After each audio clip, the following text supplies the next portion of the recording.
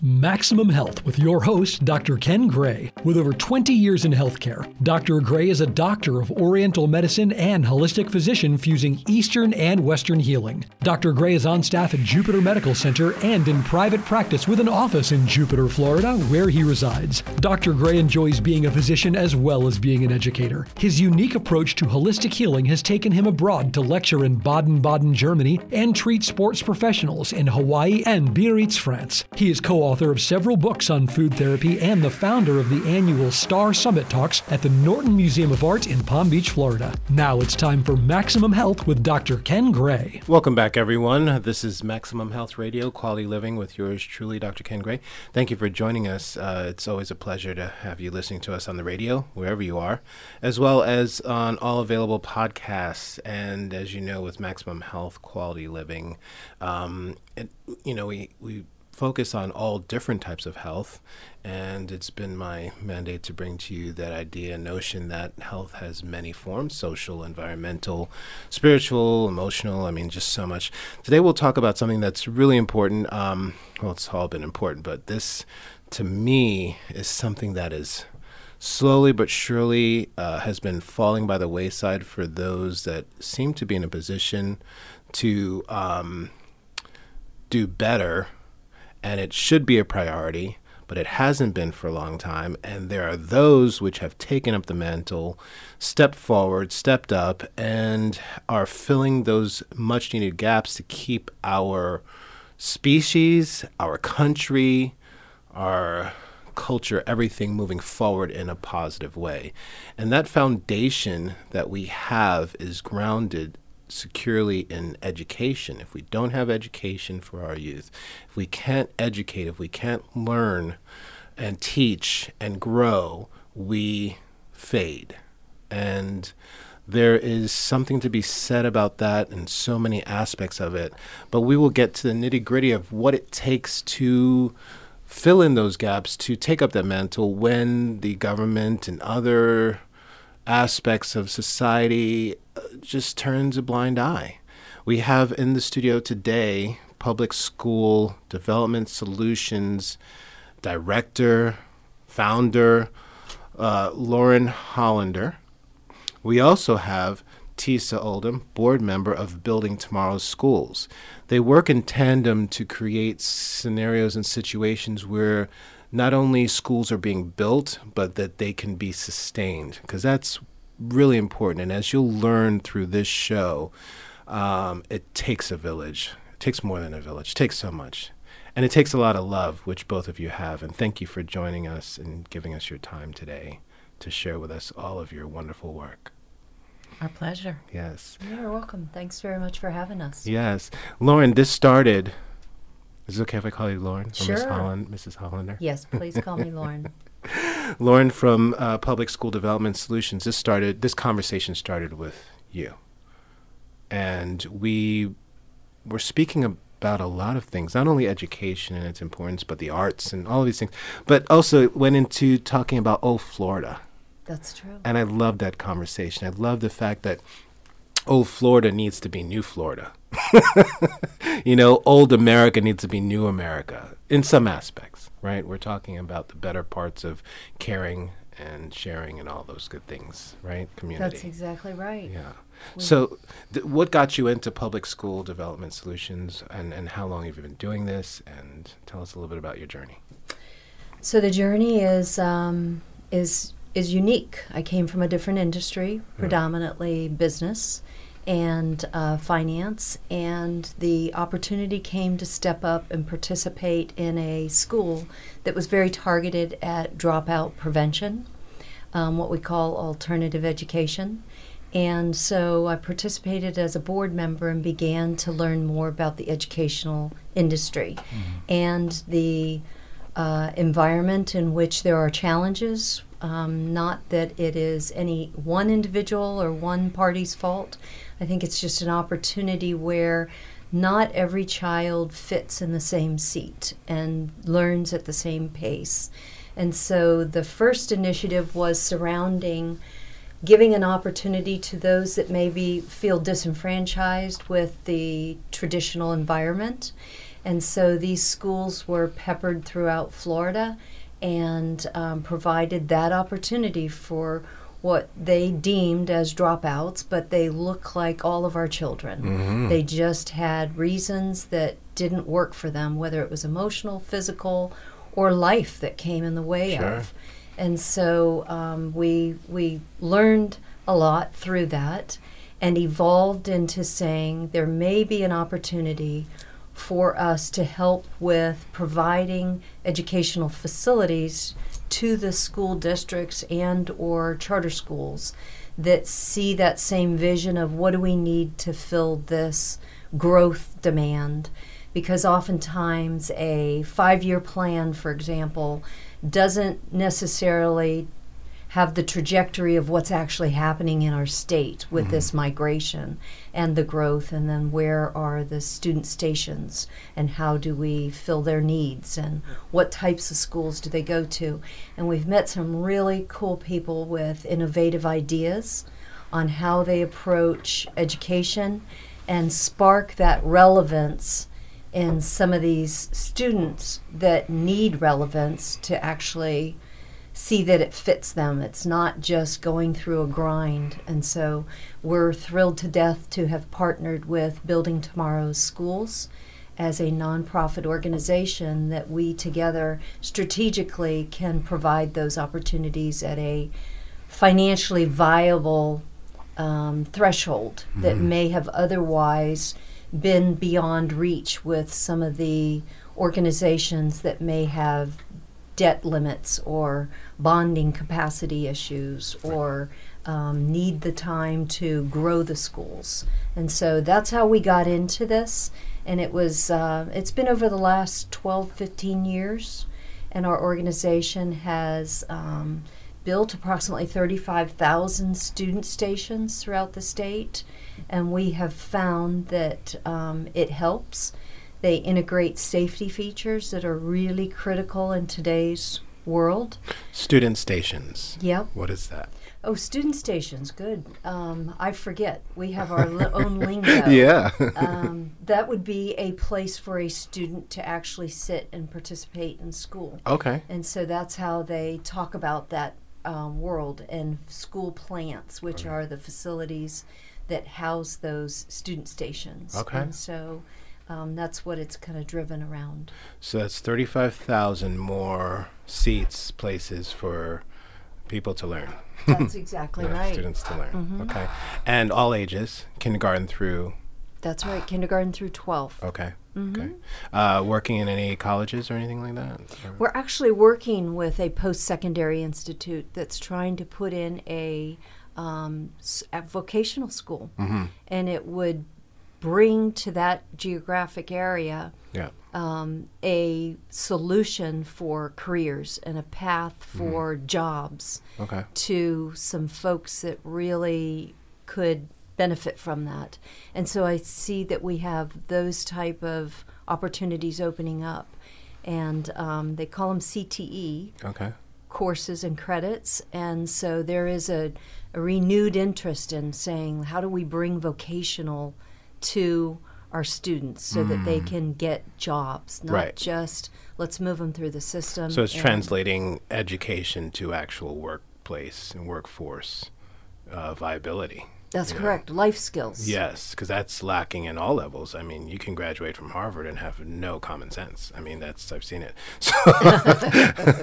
So yeah, that's the reality of today's world, is that that vocational experience, that's something I instill in my children. So you can get all the education, and you will get all the education. There's no choice in that. You know, you're going to get education. You have to. However, you know, for their jobs, I try to start them off in a service level industry, and they have to do a year in that, then they move into something else, you know, before they get into maybe a specialized job. So they do like a year, and then another year. And so by the time they're, you know, like I have one in 18, she's already done food service. Now she's doing retail. And this gives her that experience of how to connect with people on a retail level and selling and accommodating that way versus just food and, you know, interacting with different people from all different walks of life. And then now I'm going to take her into a specialty type setting and try to get her a job in that, you know, arena. So that's what I do. My 21-year-old, she did food, retail, and then she went into medical assisting. So I love the fact that you're looking at all these aspects. And, you know, that brings me to TISA, because I'm thinking from a non-for-profit and getting involved with the organization that you are, you're seeing it from a different perspective. Can you tell us how you see education and what got you involved there? Yeah, so I think being a Floridian, myself and Lauren both, lifelong Floridians, our paths crossed, and we had the opportunity to come to an understanding of what our community needs and what we value. And when you start having conversations with people, that you realize that what's important is to strengthen our community from the foundation up. And that includes everything from these industries that Lauren was referring to, plumbing and electrician and hands-on needs in these schools. You speak about retail and medical and food and beverage. This is the foundation of our communities. And it's important to do something in your community where you are giving back and helping strengthen it. Well, education is the basis for all of that. Absolutely. So that's an easy jump, I think, for anybody to wrap their head around. What made this unique was in observing Lauren's former involvement in schools and charter schools and becoming friends with her. It became contagious to see the enthusiasm about how we could come together to provide solutions in our communities. And of course, it's broadened through the state. And I think it can broaden even bigger than that, because there isn't anywhere in the United States that won't need this at some point. Right. But what struck us as a nonprofit was recognizing that it's not just the physical plant that a district needs. They need assistance in the financial aspect of how to bring the best education opportunities for all levels. So our nonprofit brought together a group of people with some extreme talent and experience in both education and business and finance, and said, how can we partner with this organization and others that are coming together to do this so that we can provide a full solution to a school district and help them meet the growth needs in their districts, meet the different educational levels, whether that's K through 6 or high school, whatever it is, and provide solutions that are outside of the typical box for a district to think through. And in our case, that involves both a perspective on education and also financial alternatives for them to think about. Right. And it's been fascinating. It's been fun to sit through some of these meetings and watch them start to think outside of the box and to be able to provide that for them, right. A solution that they might not otherwise be able to get. So you're collectively doing this. You have these meetings. There's obviously some great minds involved. So we get the public financing solutions. That's huge. We get real estate services because you need to find the locations and then you need to build on those locations. Facility planning and development is important, but it's also part of like finding the most modern design. So that is something I'm curious about, because in the title of your 501c3, there's Building Tomorrow's Schools. So it makes me think about, what does that look like? What is the technology that we're now doing? Because you have the opportunity to transcend what was typical and what was bare necessities. You know, I went to school in New York at a time when, you know, there was a level of security that was being involved, but in the end, it just looked like jails. I mean, they looked like another version of a jail. Like there was, you know, just barbed wire and then fences and then just these concrete buildings and then just these rooms with seats. And, you know, the only good thing about it was the teachers, right, and your friends. And that made it feel not like that. Now, I feel like when you look at the different structures and what is the future of education, and how do we make these learning facilities that really step up to being in the 2020s, you know, and onwards, 2030, what does that look like? Have you had discussions? And I'll let Lauren talk about this, but before she does, one of the things that was so appealing for us as a board was that very design that you speak of. Mm-hmm. So it takes into it factors in the educational tools that our children need, but also safety, security, innovation, environmentally conscious. All of these things come together to create a facility that is outstanding. And that's what you can get enthusiastic about, not just as a board member that's behind the financing of how this might come together, but also as a parent and as a student, as a teacher, as a community.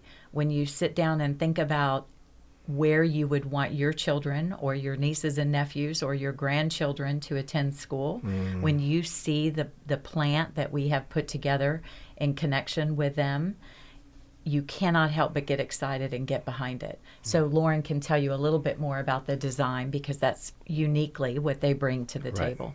Yep. Thanks, Tisa. I think it's really unique when we can utilize the facility that you're sitting in as a potential lab itself. One of the things that the nonprofit started with was a concept surrounding sustainable energy. How do we create a school that focuses on those future jobs, future careers, future needs, not only for the children coming through the program, but also for the communities and our environment. And so in conjunction with some experts, there was a plant design that actually had a consideration for the solar on the actual plant that provides the energy to the building, with a dashboard that would actually show the students studying that trajectory of how do you measure that energy transfer? How do you store the energy transfer? They also contemplated the windows on the actual facility. There is heat transfer in the plant and in our windows. You know, it's the aluminum frames that generally transfers that. So you can have different types of glass. So the anticipation was, let's put those glasses in so the students in that class progressing through that career trajectory will actually understand what that means with a hands-on. And so they designed many things surrounding that particular industry track.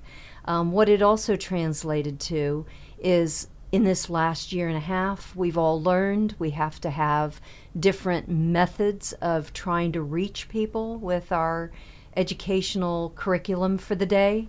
And so all of the schools moving forward are going to be surrounding that ability to teach on the grounds, as well as if they are at home. You can have kids in a different classroom at the end of the hallway if there's a reason they need to be in a different room, so that you can have the ability to reach them and deliver that curriculum. I also think with the technology available, they've talked about the ability to tap into educators that are not necessarily physically in our location. You know, we can all learn from the best and brightest in a particular industry or field if we can deliver through the digital world that's available to us. And so each one of these schools are designed with all of those features available to them, and students to have those individual devices if and when it's practical. That is, I sorry to interrupt, No, but that's those okay. are three huge developments. That is better than probably most private schools.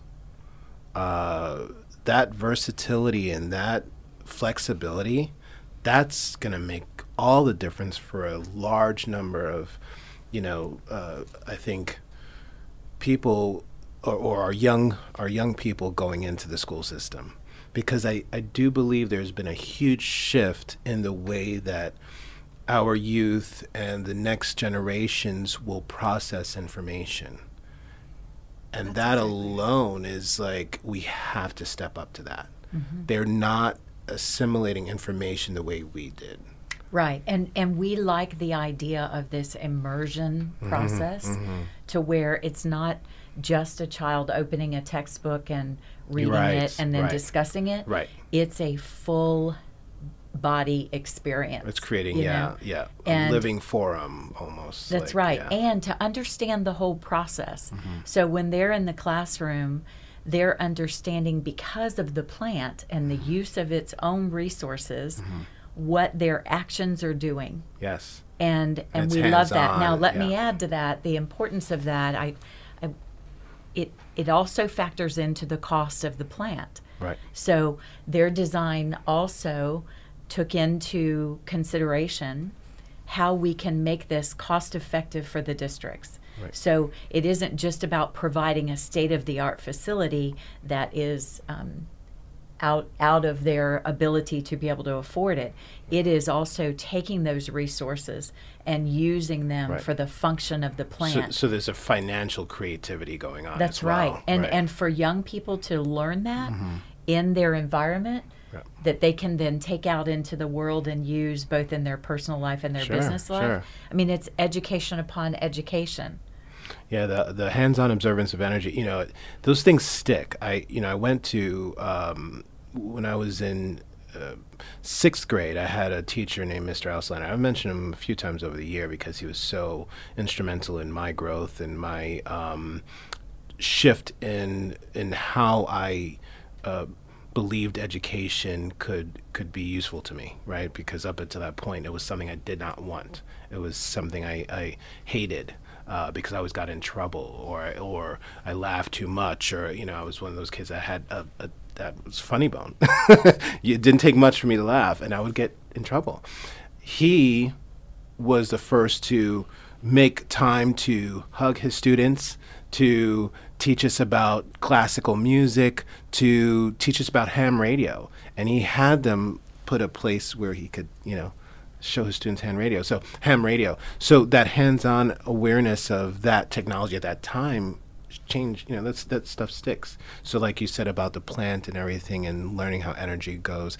But one of the things that really I think I would like to spend the last few moments we have together talking about, you said that through these the technological advancements in these facilities, now you'll be able to have these students will be able to access teachers through these digital platforms and outlets, so that they're being taught through the best. Because there's a shortage of teachers, I'm assuming at this point, through the pandemic, through all these shifts in health and wages and finance and interest, right? That's right. And you hit the nail on the head. There are, accolades go to our teachers who have struggled through, and our administrators of schools, and our district leaders, and our charter school operators. What they have done over the last year and a half to adapt and figure out how to serve our students and how to work on those gaps and those learning challenges they may have now that everybody's trying to migrate back to a form that was unique. I believe at this point there are a lot of conversations about digital reach. There are a lot of conversations about alternative methods. There was a pretty solid thought process that a student had to be sitting in that seat in that classroom going through those 50 minutes of whatever that subject was. But I think there are a lot of thoughts towards evolving how we teach, Right. and how we focus on them at various learning levels, and that we reach them where they are. Right. Not necessarily remediate, but let's bring them along as we reach a subject. So let's dig down and remediate and bring them into where they are, so we don't just have them repeating grades. And I think that there's a lot of bright minds working around this solution and realizing the importance of relevance to these kids and what different perspectives they have now. Right. I think we're excited about what we see in leadership, looking for smaller communities for these students, that they are going to need different levels of attention to thrive.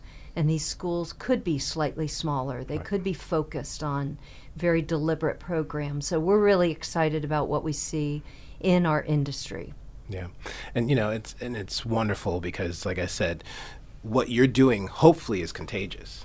And hopefully will inspire other partnerships and, a pooling of resources on a national level, and then hopefully expand to a global level. Because, like I said, if we don't have this foundation as human beings going forward, we fade one way or another. We're doomed to repeat the worst of ourselves. So with Public School Development Solutions, Lauren Hollander, and we also have Building Tomorrow Schools, Tisa Oldham. Thank you both for joining us. I'm sure that if you go up onto the websites, which I don't know if you want to share that right now, that would probably be helpful for people to see the work, get in touch, obviously donate to Building Tomorrow Schools in different ways, whether it be, I mean, there's so many ways to donate. I'm sure you need every resource and every cent, dollar, $1 million check you can get. Right? Yes, we'll take that. Yes. Share your website if you have. Sure. Public School Development Solutions is psdsfl.us. Wonderful. And Building Tomorrow Schools, I'm guessing you could just search. Yes, that's right. It's Yes. an easy title. That's right. Thank you for having us. Oh, this has been wonderful. I'm so glad this is happening, and it's so important for people to realize that this needs to be probably top 3 of our focuses. I mean, we can talk about health, we can talk about all that, but we do not have a future without education. That's exactly right. Yes. This has been another Maximum Health Quality Living with yours truly, Dr. Ken Gray. This has been brought to you in part by VelHealth.com. See you next time.